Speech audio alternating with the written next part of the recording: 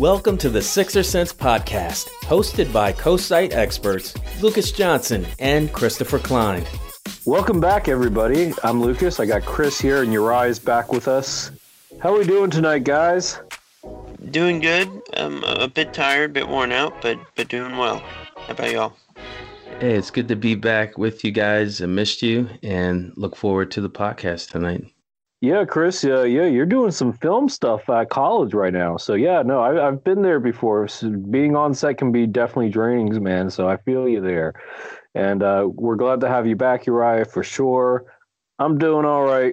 We did shamrocks this week for the kids that I teach. So, creating shamrocks and finishing up any clay pots that for any kids that missed it last week. So it's been that type of week. I had a shamrock shake last night from McDonald's, so it was very tasty. Yes, we were recording the day after St. Paddy's Day for those that are listening. So happy St. Paddy's Day to all of our Irish listeners. And Chris, do you want to let's just jump into the games that were played? So we're going to talk about the Knicks game on Tuesday.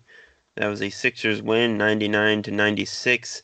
A defensive battle against one of the best defensive teams in the league, and a potential playoff contender in the East. A contender in air quotes, but a team that might make the playoffs, that is on track to make the playoffs right now in New York. I think the standout in that game for a lot of people was Tobias Harris, who had 30 points and 6 rebounds on 11 of 20 shooting. Ben Simmons had quite a night himself, especially on the defensive end. Good Dwight Howard game. Lucas, what were some of your big takeaways?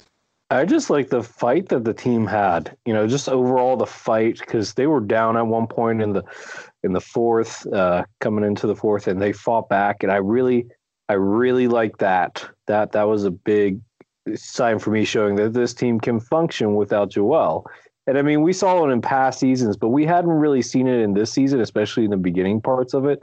So having the team bounce back against a good defensive team like the Knicks, who, yes, they're not great, but they are at least in the East, they're a team that's going to challenge for a playoff spot. A great Dwight Howard game, and then you had a solid Seth Curry game.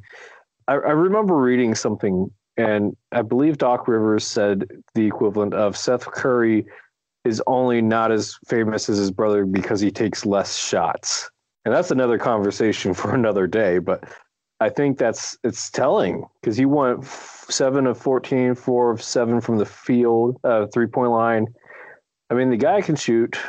I like it. And we could talk about Tobias Harris all that we want, but we've got to focus on these role players, and this bench unit, like you said, Chris, has been looking pretty good. So I guess my biggest takeaway, besides the comeback, the fight in the team, would have to be Curry's big night. Yeah, I mean, you made some great points there. The bench is all of a sudden like playing good basketball. It was pretty unwatchable for long stretches this season. But I saw a stat earlier today from Jackson Frank over at Liberty Ballers. I don't have it in front of me, but the net rating this season for the all-bench group with Dwight, Scott, Thibault, Korkmaz, and Milton has a pretty significant positive plus-minus. Then when you swap out Scott for Maxey, it's like minus 20. So I think it's minus 39. I think Jackson was pretty telling about how Maxey's impact has been this season, but also a pretty good encapsulation of how that bench has been playing the past few weeks. We're going to talk about Tobias a lot this pod, so I'll maybe save some of that for later. But just a really strong performance from the bench. Dwight Howard has been especially good of late in place of Joel. Tony Bradley's done his part, but we've had some really big showings from Dwight lately. And just all in all, the Sixers' defensive fight these past few weeks as well, especially without Joel. We've seen this team fall apart defensively time and time again when Joel has missed time, and that hasn't been the case these past few games. So I think they deserve a lot of props there. For sure. And that it's crazy because you wouldn't think as Scott being that big of a difference over Maxey, because Scott looks like has 1 foot out of the league at this point in his career. Not to, bash the Hive guy, but still, like, it's crazy how that type of veteran leadership, along with Dwight, helps those three perimeter young guys, because they are young guys. You got Thibault in his second year, you have Milton in his third year, and you have Korkmaz in his fourth year. They're young guys. Having two veterans in that front court has really helped stabilize that second unit. So it's impressive in that regard. Yeah, and I mean, I think more than that, it's just fit. And Scott is a much better and more confident three-point shooter at this point. Maxey obviously has a skill set that the Sixers would love to incorporate at some point in the upcoming seasons as he improves. You know, his quickness and ball handling is going to be valuable. As packaged right now, I think Scott's shooting just probably fits better with this current group. He's been playing some better basketball of late. He's really, earned that spot in the rotation. I think myself and everyone here on this podcast was pretty skeptical of Scott proving his worth in any way really this season, but he's done it. I wouldn't really make any changes to this group right now. So that all the credit to him. For sure. And then Chris, there is one game. It was the second game of that back-to-back, and it's definitely left a sour taste in some Sixers fans' mouths. Yep, so we're going to talk about the overtime loss to Milwaukee at home on Thursday night. 109-105 was the final score there. Another pretty staunch defensive game from both sides. Not a lot of points scored. Pretty sloppy basketball going both ways. The Sixers had the lead for a pretty large portion of that game, gave it up late, had a pretty furious comeback towards the end of the fourth quarter, capped off by a Furkan Korkmaz three in the corner to tie it up in the final seconds of the game. Then, of course, Milwaukee won overtime. We saw, most people have now seen that Giannis highlight of him hitting the dagger and then sitting at midcourt. There was some controversy over that, which frankly is a bit ridiculous to me, but the Bucks ended up winning. Lucas, what were some of your takeaways from that game? That Korkmaz might be a competent closer in games, because this isn't the first time that he's done it, Chris.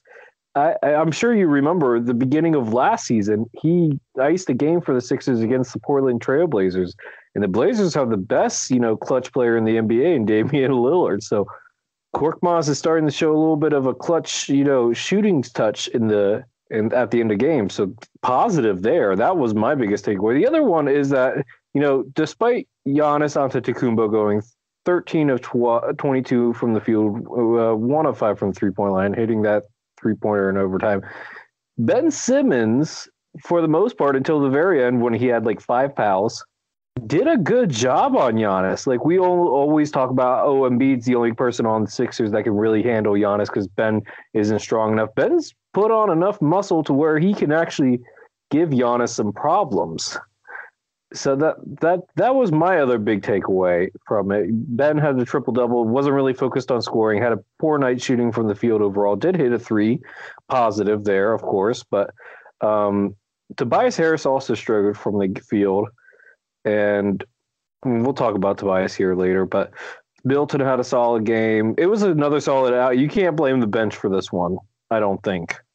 The bench overall was solid. The starters struggled shooting the ball, and that's the difference in the game, especially down the stretch. But yeah, no, I think Ben Simmons' defense on Giannis, despite Giannis having 32 points, most of those coming in fourth quarter overtime, though, when Ben was in foul trouble. I think that's the difference there. I think if Ben Simmons could stay out of foul trouble, he could have been more aggressive defensively and held Giannis in check, but that just wasn't the case in this game. So guys, let me tell you about one of our sponsors. The Sixer Sense podcast is sponsored by Manscaped, who is the best in men's below-the-waist grooming. Manscaped offers precision-engineered tools for your family jewels. They obsess over their technology developments to provide you the best tools for your grooming experience. Now, Manscaped is trusted by over 2 million men worldwide. Did you hear me? 2 million men worldwide. And today, we have an exclusive offer for our listeners. Check it out, 20% off, plus free shipping with the code FANSIDED20. Again, the code FANSIDED20 at manscaped.com. So, if you're wondering what are some cool items that come in the package, no pun intended, the Lawnmower 3.0 comes inside their brand new Perfect Package, which comes with everything you need to keep trimmed, cut-free, and smelling nice down there. In addition, the trimmer comes with an LED light for a more precise shave and is waterproof to make your shower shave clean and easy. The Manscaped Perfect Package 3.0 also includes the Crop Preserver, which is an anti-chafing deodorant and moisturizer. So what are you waiting for, guys? Stay trimmed and stay fresh for your wife or your significant other. Just use the code FANSIDED20 to get your 20% off and free shipping today. And now, back to the pod. Yeah, I agree. I mean, the offense really wasn't pretty for either team this game. I do think the Ben Simmons development defensively is pretty important. This is a team, Milwaukee, that the Sixers will probably have to face if they want to make it to the finals. If they get the 1 seed, they maybe avoid it. But if they're going to drop to the 2 or 3 seed, which seems increasingly likely with Joel missing time and with the Nets not losing anymore, they're going to have to go through Milwaukee at some point. And the Sixers have always matched up pretty well with Giannis because of Embiid. But if you have been playing the type of defense that he played on Giannis last night, plus Embiid, you have multiple guys to throw at him, multiple looks to kind of slow this team down. The Sixers are going to have a real shot. I mean, they've been the better team this season. Milwaukee still has earned its reputation as one of the elite teams in the East. I think it's really a 3-horse race right now in this conference, with everyone else trailing pretty far behind, and Milwaukee is one of those 3 horses. But the Sixers have some firepower, and they have the tools to really slow down the main engine on this team, which is Giannis. They have guys who can defend Middleton and Drew Holiday. So I think it would be a pretty entertaining series, and I do think the Ben Simmons thing is probably the most important takeaway from that game. For sure, because now you have 2 players that can play pretty above average defense on a 2-time MVP. And Chris, are you finally willing to say that Ben Simmons is the defensive player of the year after this performance? I mean, I've never said he wasn't. I just said I would cast my vote for Rudy Gobert if I had a ballot. I still think both of them are totally reasonable picks. Like, all the defensive metrics would still point to Gobert if you're putting more value into like versatility and guarding multiple positions or isolation defense than the pick has been. It still just matters like what your personal preferences are. But Ben certainly seems to have the momentum going in his favor for that award. He's probably the favorite right now, like the betting favorite in Vegas, I would assume. So it's definitely a very real possibility for him to win it. Chris, I get what you're saying, but at the end of the day, yeah, advanced metrics say that Rudy Gobert is the best defender in the league. But at the same time, Chris, we got to look at the eye test. Both Ben and Joel had their way with Rudy. Zion had his way with Rudy, and there are playoff matchups where Rudy is literally run off the court because he can't hang defensively against teams that spread the team out. So, yes, Rudy Gobert is a really good defender, but I would not. I can't do it this year where Ben has really. I mean, yeah, Giannis had his way at the end of the game, but Ben had 5 fouls, so Ben can't do anything at that point. But overall, Ben has shut down elite perimeter players, and literally besides guarding centers this season, he has shut down a major player at every single position this year, at point guard, at shooting guard, at small forward, power forward, and if he had to, he could probably do it at the guard centers at that level as well. So it's the eye test for me, and it's been all the way. So let me jump in and give a little bit of my take on the Bucks game. So I only watched the second half. I had a prior commitment, so I can only watch the second half. So I'm driving home in the car. I'm listening to Tom McGinnis on 97.5. And I listened to the score, and it says Sixers were up by 15. I'm thinking, oh, man, this is great. And then I didn't know what quarter it was. So when he says, oh, there's 3 minutes, 52 seconds left, I'm thinking, well, okay, we're gonna walk away with this one. And then he's like, oh, we're going into the fourth quarter. I'm like, damn it. So anyway, so they go into the fourth quarter, and I think their lead had dwindled down to maybe 9. And then I finally got home. I turned the game on, and the Bucks are only down by 3. And I'm thinking, this is not good. And then they proceed to go ahead and go on runs. I think it was a 14-2 run, back and forth, back and forth. And then you guys saw it yourselves. We ended up being down late, And then Korkmaz, like you're talking about, Lucas, came and hit that really great shot in the clutch. Then they went to overtime, and I just think they lost their legs. They were probably tired. Mm-hmm. And I couldn't get too mad at it, though, guys, because, number one, Joel was not playing. And if Milwaukee, who is a very good team, is taking to overtime without a Joel Embiid playing, then I think that's a good sign for the Sixers. But the one thing I want to say before you guys move on is Ben Simmons, love his defense, but I was watching him in the fourth quarter, and they were dropping back. Giannis was practically under the rim. So you have the defenders guarding the wing players, the Sixer shooters, and they are in their jerseys. And they could care less about Ben because they know he's just going to pass it off. So that is going to be a problem in the playoffs. And then you see Giannis, who comes down the other end. He drives and he pulls up in the middle of the lane and he hits a little jump shot. The irony is, and you guys saw it too, he hit a three. And when Ben shot that three, it was a swish. His technique looked good. So I'm thinking, why isn't he shooting more? I feel you, Uriah, and why I agree, we're just not going to get that from Ben this season. I think we're going to get it eventually, but it's not happening this season. He's but not why? Why? He pulled up, and it was contested, Lucas. That last shot last night, it was contested. I mean, I get it. And same thing with that Cavs game when he swished that three-pointer. That was contested too. I'm not denying that, Uriah. I was about to call you Chris. No, I'm not denying that. And maybe he needs to go see a sports psychologist because that seems to help people. It's apparently helped Jeremy Lin. I watched the thing on The Ringer today with him getting interviewed, and he said he got a sports psychologist, and now he's in a better place.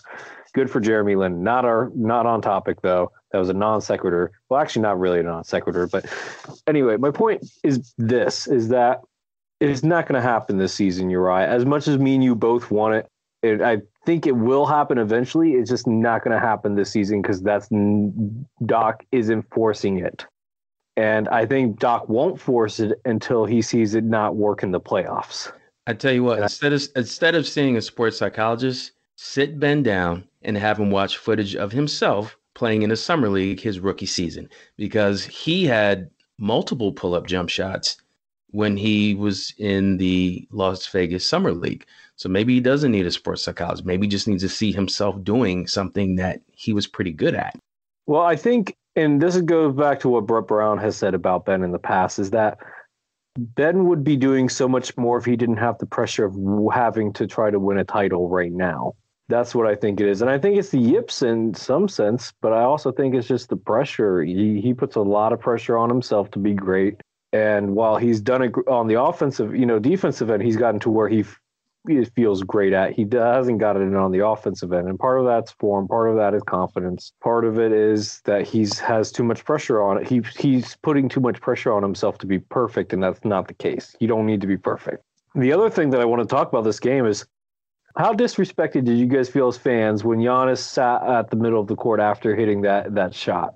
Who cares is my response. Like, really, guys? I care. I really couldn't care less. I truly could not care less.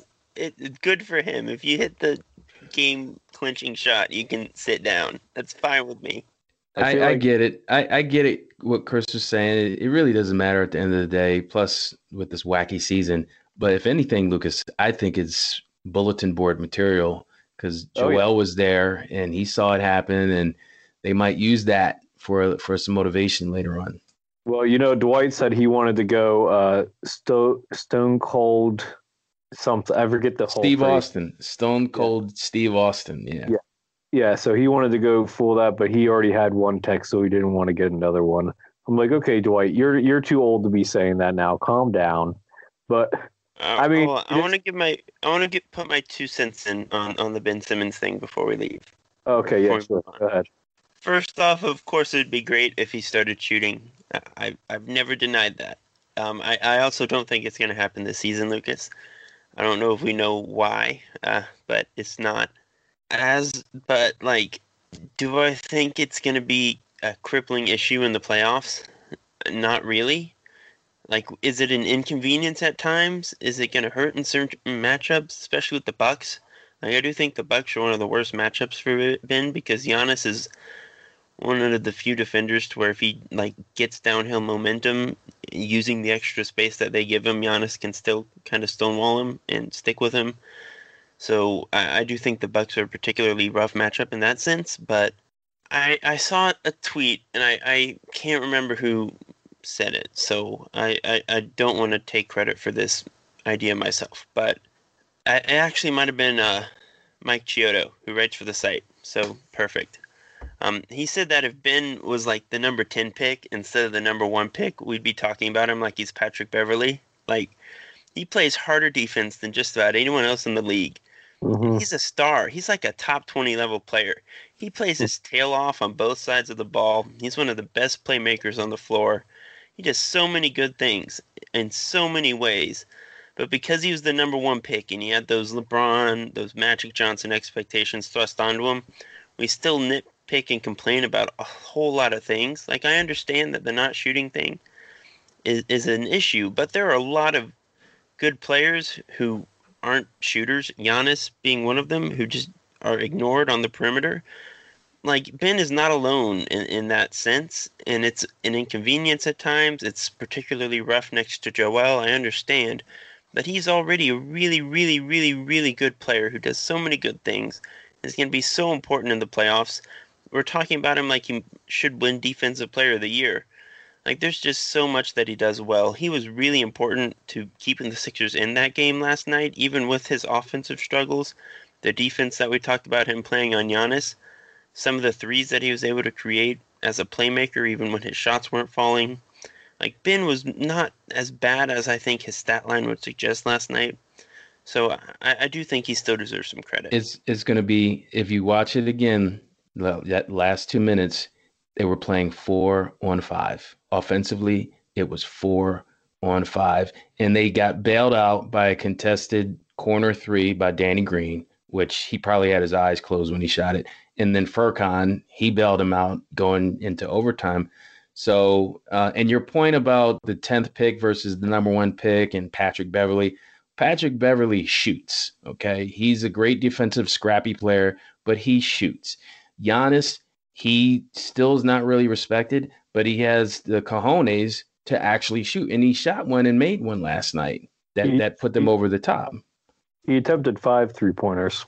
But the point is that he worked on his game and he implemented jump shots into his game, and he's MVP. And Ben could be an MVP caliber player if he implements that into his game. I agree with you guys. He's probably not going to do it this year, but come playoffs, it's going to be 4-5. I agree. I think Ben shooting would be super beneficial, and I agree that it is at times a bummer that he won't do it.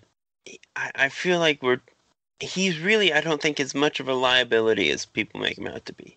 Like, I understand that defenses maybe weren't covering him as tightly as we would like, but he has had so many big moments late in games this season. He has put together several really good playoff series already. And again, he's a top 20 player, like, as is. Like, to quote Greg Popovich, he does so many things well. Like, who gives a damn, you know? Like, to quote the greatest coach of all time. So, and I really think we overblow it. Yeah, and I'll play devil's advocate here, Uriah, for Chris's sake. I don't necessarily agree with this take, but this is a take to have. Even if Ben started shooting threes this season, they would still treat him like Giannis, and they would pack in the paint. Well, until he has a LeBron awakening, because, it took LeBron until he was in Miami to really get respected as a three-point shooter. Until he has that type of awakening and garners that respect as a three-point shooter in the playoffs, it's still going to keep on happening. It's not going to change. And I would argue, Lucas, that if you look at Ben Simmons' statistics when it comes to assists, he averages, I think he's 10th in the league or somewhere in the top 10. He averages like close to 8. If he developed a mid-range jump shot, he would average double-digit assists. He would. Okay. He should be averaging more assists. So it would just make him more of a threat on the perimeter, where he would have more options with a pump fake and then, no-look pass. Because he would draw in more defenders. Because There's are automatically thinking he's going to kick out. Okay, I see where you're going with that. Yeah, he would average more assists if he just maybe like just shoot three jumpers a game. I'm not asking him to become Klay Thompson, but expand your game. Do like Giannis did, step up, and he did it last night. He didn't even think.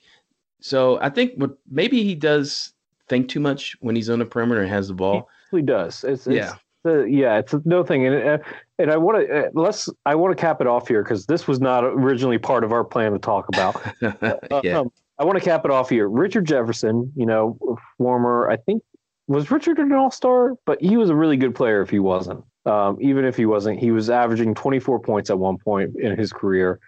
Richard Jefferson was not a jump shooter when he started out as a NBA player. He slowly developed into one. And one thing that he told that his coaches had him do was attempt 1 3 game, and if he made that one, he attempted one more. If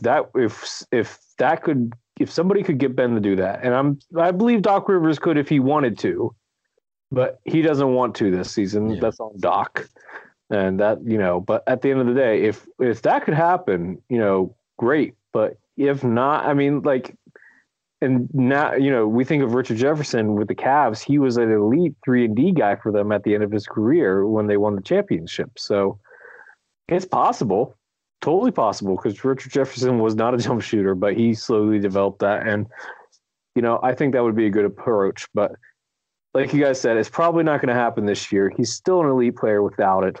If he was his 10th overall pick, Chris, I think you're absolutely right. We wouldn't be nitpicking it, but it is what it is. And we just have to go with it until it's either not an issue anymore, or when everybody, by the time he's like 30 and he's still not doing it, and then people just have accepted it at this point. But moving on, we need to talk about the Sixers' other healthy star here, and that's Tobias Harris. Tobias Harris recently said, look, I've got a bounty out for all coaches that didn't vote for me, all the national media that skipped over me. Are we surprised that Harris went public with his feelings about not being selected as an all-star? No. Every player who feels like is in that conversation who doesn't get picked comes out with their feelings. I feel like that's a pretty normal occurrence. It's clear that Tobias thought he deserved it. I know a lot of people did. I think there's a very strong case to be made that he did. But yeah, no, I'm not surprised about him coming out and saying that. I think I'm surprised more that he said that he has a bounty out on coaches. I don't think you hear a lot of players go public with that type of statement saying, yeah, I'm coming after coaches and this is for all the people that doubted me. I think that's what I'm more surprised about. I'm a little surprised in the fact that before these comments and before he yelled in the Knicks game, I'm an all-star, before any of that happened, Tobias Harris was considered like one of the more mild-mannered guys in the NBA. I think that's fair to say, especially of the upper echelon players that aren't necessarily all-stars, but really good players. Tobias Harris is considered a mild-mannered guy. So for him to be taking this, and I don't blame him for, taking it personally. I mean, gosh, if I was having Tobias Harris this season, one of the most efficient scoring seasons of a 20-plus point scorer in the NBA, yeah, I don't blame him. I'm surprised by it because he's so mild-mannered and, meek as an overall person, is a bad thing. I wouldn't say that. Well, I don't know if I would agree with that assessment. I don't know if mild-mannered is the way I'd put it. He's not Tim Duncan. He's never been, quiet. Okay. He's very eloquent. And you don't usually see him boasting about himself. He doesn't boast about himself, for sure. Well, he's expressed confidence in himself plenty. I think that's been a regular part of, Tobias's personality is talking about his belief in himself and his abilities. I don't think this is necessarily a new side of him. Yeah, but Nick's moment that you were talking about, he's being more forceful about it now than he's ever been before, for sure.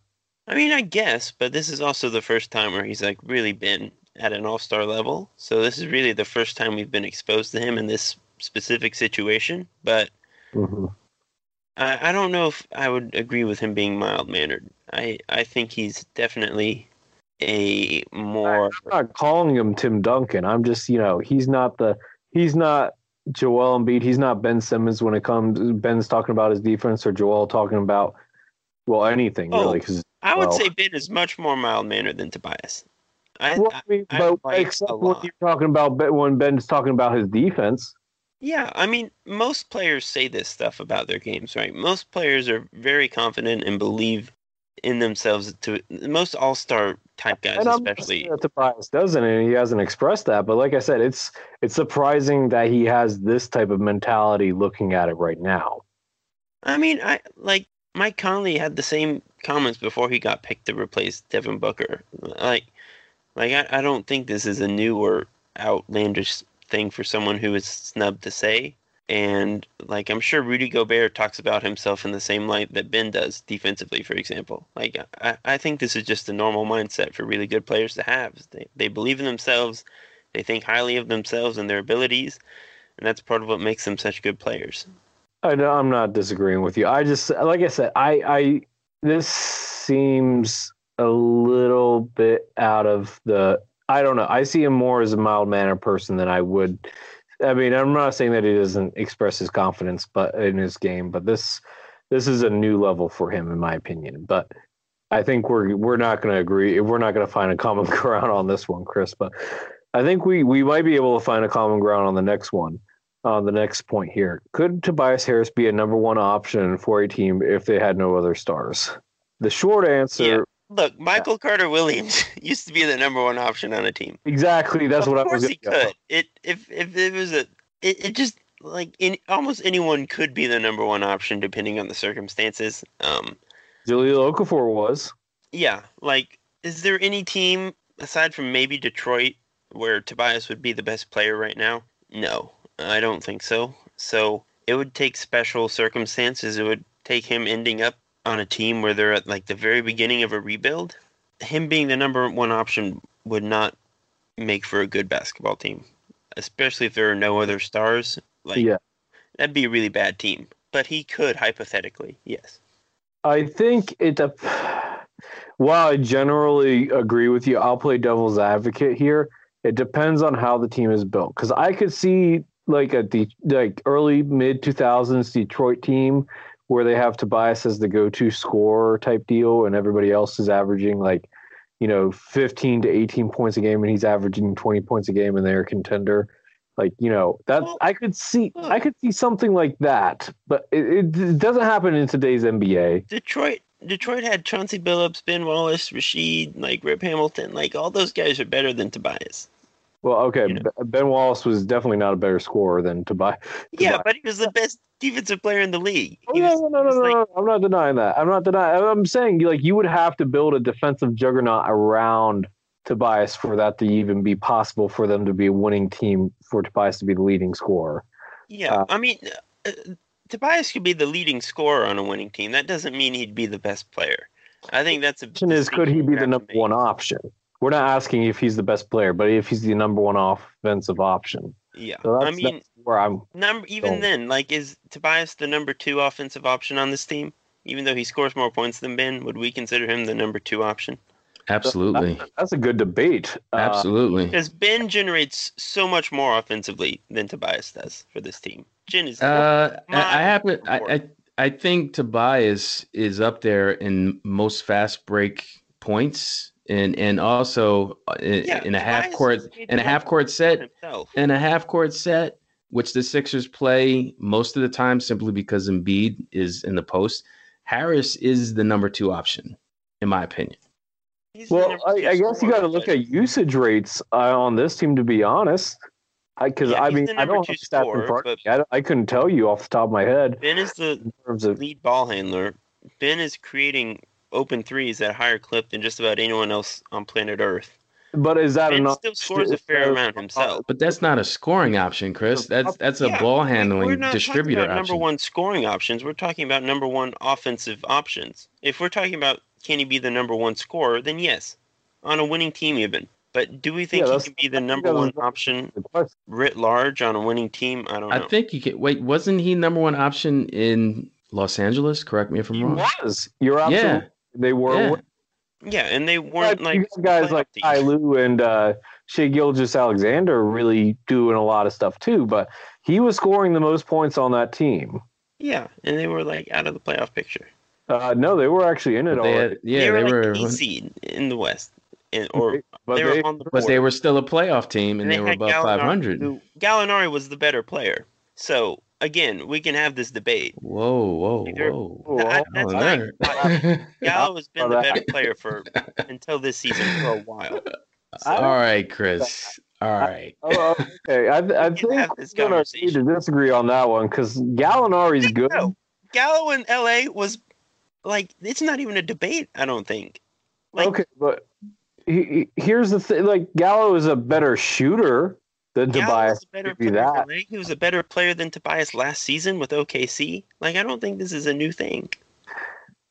I think there's less expected of Gallo, and that's why he looks like he's the better player. He doesn't he's been a comparable scorer in the points department and more efficient for a minute. And I think Tobias is a better defender. I think he's a better this season, but in the past, Gallo has been on that level. Like, Tobias has never been an elite defender. I think Tobias is a better playmaker and a better rebound. Tobias is better this season, for sure. But in the past, he hasn't. I'm talking about in general, dude. Yeah, in general, Tobias has never been... Question. Can Gallo run efficiently a pick and roll on both a screener and a ball handler? The answer is no. Yes, I mean, he's done that plenty. Ball handler. He hasn't been a ball handler since his early Nuggets days. Let's agree to disagree on this comparison, and let's move on to the next Harris topic. You're right. So last Harris thing. What do we like about Harris's game now that he's been a Sixer going on 2 years, Chris? Well, now that he's finally surpassed Gallinari on the power rankings. I didn't see that one coming. Look, I like quite a bit about Harris's game this year that I haven't liked in the past. He has made a ton of improvements in terms of his decisiveness. He has trimmed a lot of the extra fat on his game. He's taking fewer of those like isolation mid-range possessions that tend to go nowhere. He's being much more deliberate and calculated with his game on offense. He's playing better defense than he ever has. And I mean, efficiency. This is his most efficient season as a Sixer so far. He's taken a big step forward. I've argued for him being in the All-Star conversation in this podcast on the past. I mean, the Sixers fandom has done a 180 on him in terms of their appreciation. I mean, he was probably the most hated guy in Philadelphia next to Al Horford at the end of last season, and now he's practically beloved. So he's made a ton of improvements to his game. He deserves all the credit that he's gotten, and I'm excited to see if he can keep it up the second half of the season. You're right. I'm going to break our agreement. I'm going to say one more thing about it. That year with the Clippers, Tobias was the one up for All-Star nomination, not Gallo. Anyway. So what? If everybody else agrees that he's the better option for an All-Star, then okay. See what you did, Lucas? You're getting him worked up again. No. I'm sorry. Get Chris worked up again. Let's focus on Tobias, man. Have there been All-Star candidates that aren't we've seen players put up for All-Star conversations who shouldn't necessarily be the player on their team that are put there. You mean Al Horford back in Boston? No, Horford was the best player on that Boston team. We can have all these fun conversations if we want to. Anyway, so what I like about Harris's game is something that the Sixers actually don't use enough of, and it drives me absolutely nuts. I wish that they would use him more as a roller in the pick and roll. This guy can finish in traffic as a roller, and they don't do it enough, and it drives me absolutely nuts. Because I've seen it in Detroit. I've seen it in LA. I even saw it with the Magic. He can be a finisher in the pick and roll. They're not using him in that. It drives me nuts. But what they do, like I said, like Chris said, he's already said all the great points. More decisive this year. You know, I think one underestimated thing that's definitely grown in his game this year is his playmaking for sure. And he was kind of doing a little bit back in LA, but this year is definitely a new level for him. Harris is definitely a thing now that we see every once in a while, and I like it. I think those would be the things. And like I said, I would like to see more pick and roll with him being the roller. But I have one thing I would add, Lucas, that he has a really nice dribble spin move. he has such control when he spins, whether it's left or right in the middle of the paint. Oh He yeah. keeps it close to his body, and he's very decisive with the type of shot he wants to take in the paint, mid range, fade away, whatever. And then sometimes he'll do the same spin move and end up dunking the basketball. We've seen that a few times. So his ball handling has, I think, been better, and defense. I like what I see with Tobias's defense. I actually like his hook shot too. He has a nice little hook. Yeah, I could see I think that. the hook shot's lost in today's game for sure. I love doing hook shots myself whenever I do pick up ball. But I think we should go ahead and move on to our next topic, Chris. That's not considering Tobias and Gallo. Look, Al Horford was a top 20 player in Boston. But anyways, Lucas, the Sixers have some pretty good defenders on this team. I think that's pretty well known at this point. Mm-hmm. What are the odds in your mind that at some point in the future the Sixers would have 3 players on the all-defensive team in Embiid, Simmons, and Thibault? If Thibault starts, it happens. Is that simple? Assuming that Thibault offense can improve enough to where he can be a starter, this happens. And then if it happens within the next 4 to 5 years, because I think that's what's left of Joel's prime. Not to be a Debbie Downer, but I'm being realistic. I think if Thibault can become a starter in the next 4 to 5 years, this happens easily because Ben's already one of the best defenders. Joel Embiid's one of the best defensive centers in the league, and Thibault, honestly, Thibault's making a good case this season. I think I heard a stat that he's in the top 10 of steals already, and he's only playing 17 minutes a game. And, usually guys not playing at least 24 minutes won't be considered for defensive NBA all-defensive team. But look at the job that he's done against some of the best players. That De'Aaron Fox game really put a nice feather in his cap for that award for sure. So it might happen this year, probably won't. But I think if he becomes a starter, it definitely happens. Yeah, I think that's fair. Thibault obviously has the talent and the ability. There are not very many teams where this would even be a conversation. Like, it's very rare for a team to have 2 players on the all-defensive teams, much less 3. I think the Sixers are somewhat rare in that sense. But overall, I mean, the highest chance of all 3 of them making it at the same time is if Thibault gets traded somewhere else. Like, it's probably not going to happen in Philly, unfortunately, just because... I'm cutting that out. I'm editing that out. He's going to get... Simmons and Embiid would cancel him out. Like, that's probably how it would go down. Chris, do you know this dude has a mural in Philly on the side of a wall? This dude has no mural. Trade him. Red Bull is all in endorsements with Matisse. Come on. I'm saying the quickest route to him getting on an all-defensive team is to send him to OKC, where he can play 30 minutes a night and rack up 5 steals a game. Oh my God! OKC. I'm not saying that should happen. I'm not saying the Sixers should trade him. All right, the pod's over. I'm cutting it off. Good night, guys. Look what you did, Chris. Look what you did to Uriah. You broke Uriah. Only 10 all-defensive spots each year. The way he feels about Gallinari is how I feel about Matisse. That's why he's sticking a knife in me right now and twisting it. That's exactly why. The Sixers getting 30% of the all-defensive slots. It's just inherently... Hey, why don't we trade Matisse for Gallinari? How about that one? Look, guys, I said that Tobias is better than the current version of Gallo in Atlanta. Gallo is clearly taking a step. We're talking about Matisse Thybulle, Chris. But you brought it up. You brought Gallo up. Okay. Anyways, Ben Simmons said that if Matisse Thybulle played the same amount of minutes as him, that Thybulle would, quote, easily be the defensive player of the year. Do we agree? I don't know if it would be easily, but there would definitely be a strong case for him. I think it's close. I think it would be close. I don't know if he could stay in the game long enough. I think, foul problems would definitely be an issue overall on, the offensive side of the board. But at the same time, I think it would be a real conversation to be had. He's probably not as nearly as versatile as Ben. And I think that's probably what would keep him out of it, just because perimeter players don't usually win Defensive Player of the Year. Kawhi Leonard, versatile. I'm trying to think of perimeter players that won it recently. Did Tony Allen ever win one? Do we know? I don't think he did, which is crazy. I don't think so. No, because he had Marcus Hall as a teammate. That's why. And Marcus Hall won it, I believe. Besides Kawhi, can anybody think of Meta World Peace? Yeah.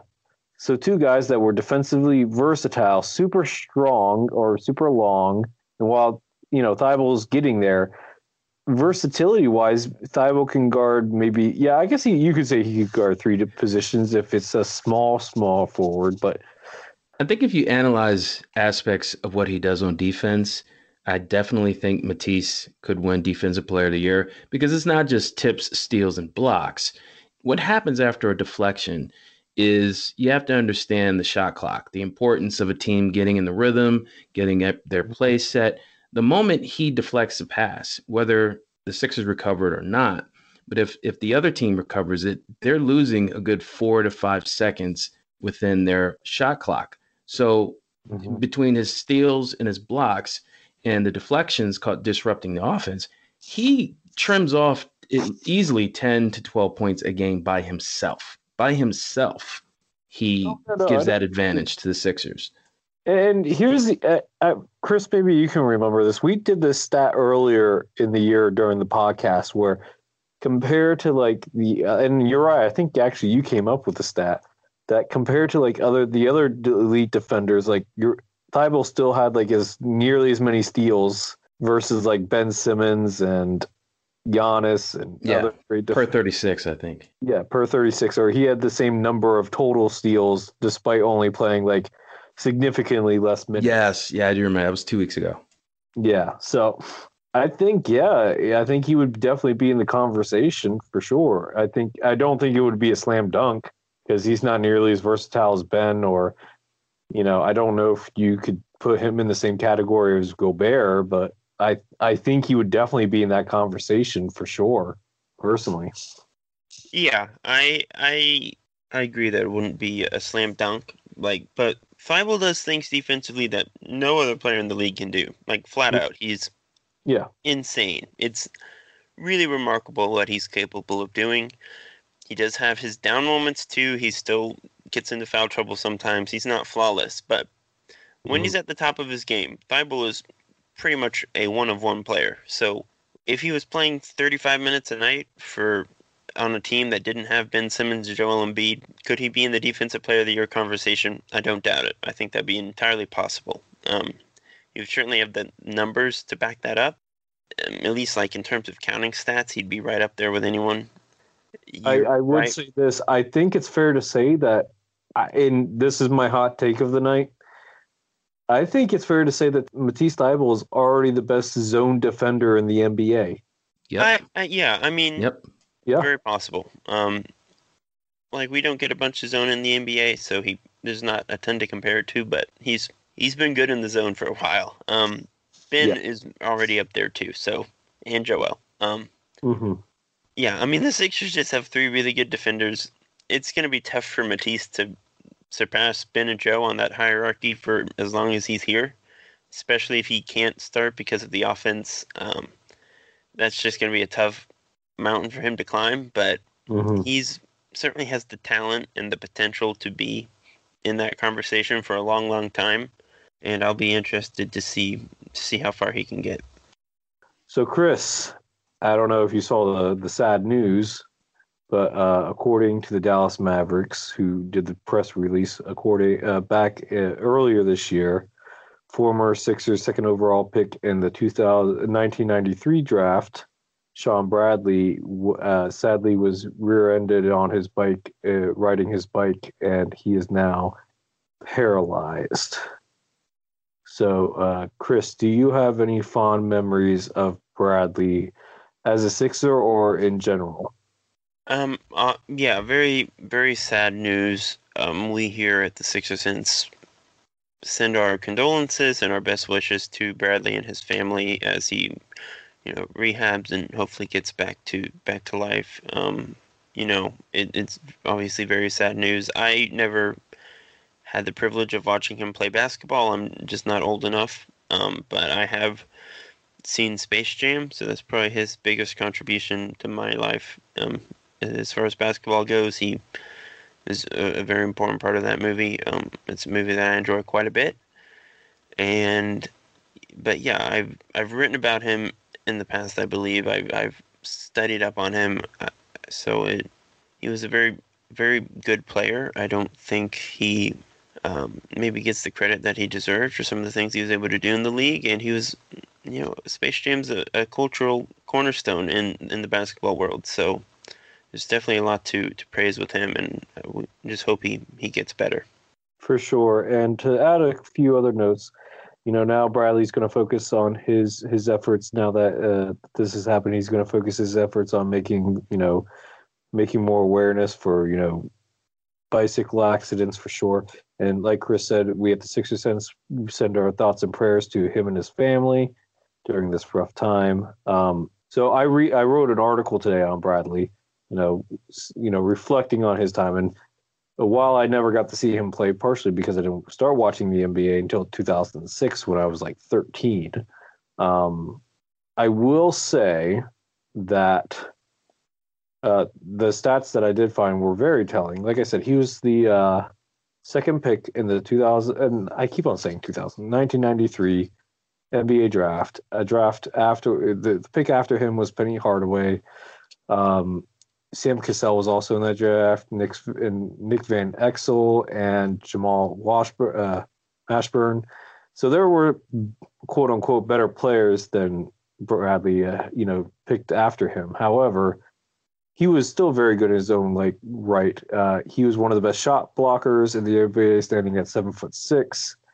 Very thin frame, but very good shot blocker. With the Sixers, his first two full seasons with the team before he was traded halfway through, but his first two full seasons, his block averages had him ranked 5th and 3rd in the NBA respectively. Those seasons, I believe he averaged around 9 points per game with the Sixers and about 6 to 7 rebounds. I'm pulling this off the top of my head, so I don't have the exact stats in front of me. But, obviously Bradley was drafted in 1993. That was a year after Charles Barkley was, had basically forced his way out of Philly, and he was to Phoenix. And Bradley was the second pick drafted for that rebuild, Clarence Witherspoon being the first. And from there, I'm going to turn it over to Uriah because not to poke fun at him a little bit. He is our old head, and he definitely does remember this more than Chris or I would. Let me sit you youngins down, and you guys have a seat and listen up. I remember when the Sixers, they revealed that they were getting the number 2 pick in the 93 draft, and everyone knew that Chris Webber was coming out of Michigan and Anthony Hardaway was coming out of Memphis. But then you had this really tall center out of BYU. We're talking about Sean Bradley. Mm-hmm. He came with a lot of hype. The Sixers rolled the dice and they took him. And it's cool that you mentioned Clarence Witherspoon because that's a name that only Sixers fans know because Witherspoon was supposed to be the heir apparent of Charles Barkley. They had played the same position. Their physical build was very similar, and he was a decent player. But after that, the Sixers, like I said, they rolled the dice on Sean Bradley. And as Chris said earlier, Space Jam was a cornerstone movie in the basketball world. Mm-hmm. And because Bradley, I guess to juxtapose him next to Muggsy Bogues, you had the shortest player in the NBA and the tallest player. He fit what they needed in terms of casting for that film. And I thought he did a good job. Mm-hmm. As a player, I remember watching him. For his height, he was a monster in terms of shot blocking. I think because he was so tall, his offensive game was limited because it just took him so long to gather the ball and getting into a shooting motion. But overall, guys, I remember him being a humble but decent basketball player, respectable basketball player. And just like you guys said, it's a terrible tragedy. Thankfully, he's alive and he can devote time toward awareness of safety on the roads and just a freak accident. Because I think he was less than a mile from his home. Less than a mile from his home. Yep. It's crazy, man. It's crazy. So it's sad, but we wish him the best. For sure. And for those that probably, while he did play for the Sixers and the Nets, he is most remembered by a member of the Dallas Mavericks. next to a young Dirk Nowitzki. And like we said before, we definitely wish his family the best. And we hope for nothing but a continued good rehab for him and hopefully more healing for him in the future. Tragedy for sure. And I think, Chris, it's time for you to play us out, buddy. All right. Thanks again, everyone, for tuning in to another episode of the Sixer Sense podcast. Again, we just want to send our thoughts and condolences to Sean Bradley. If you are tuning in on iTunes, Google Play, wherever, please leave us a review, a rating. If you can spare it, we would really appreciate it. It would help us out quite a bit. And we have some very exciting guests coming up in the future, some more exciting Sixers topics to break down with you guys. So we'll see you then. Thanks, everyone.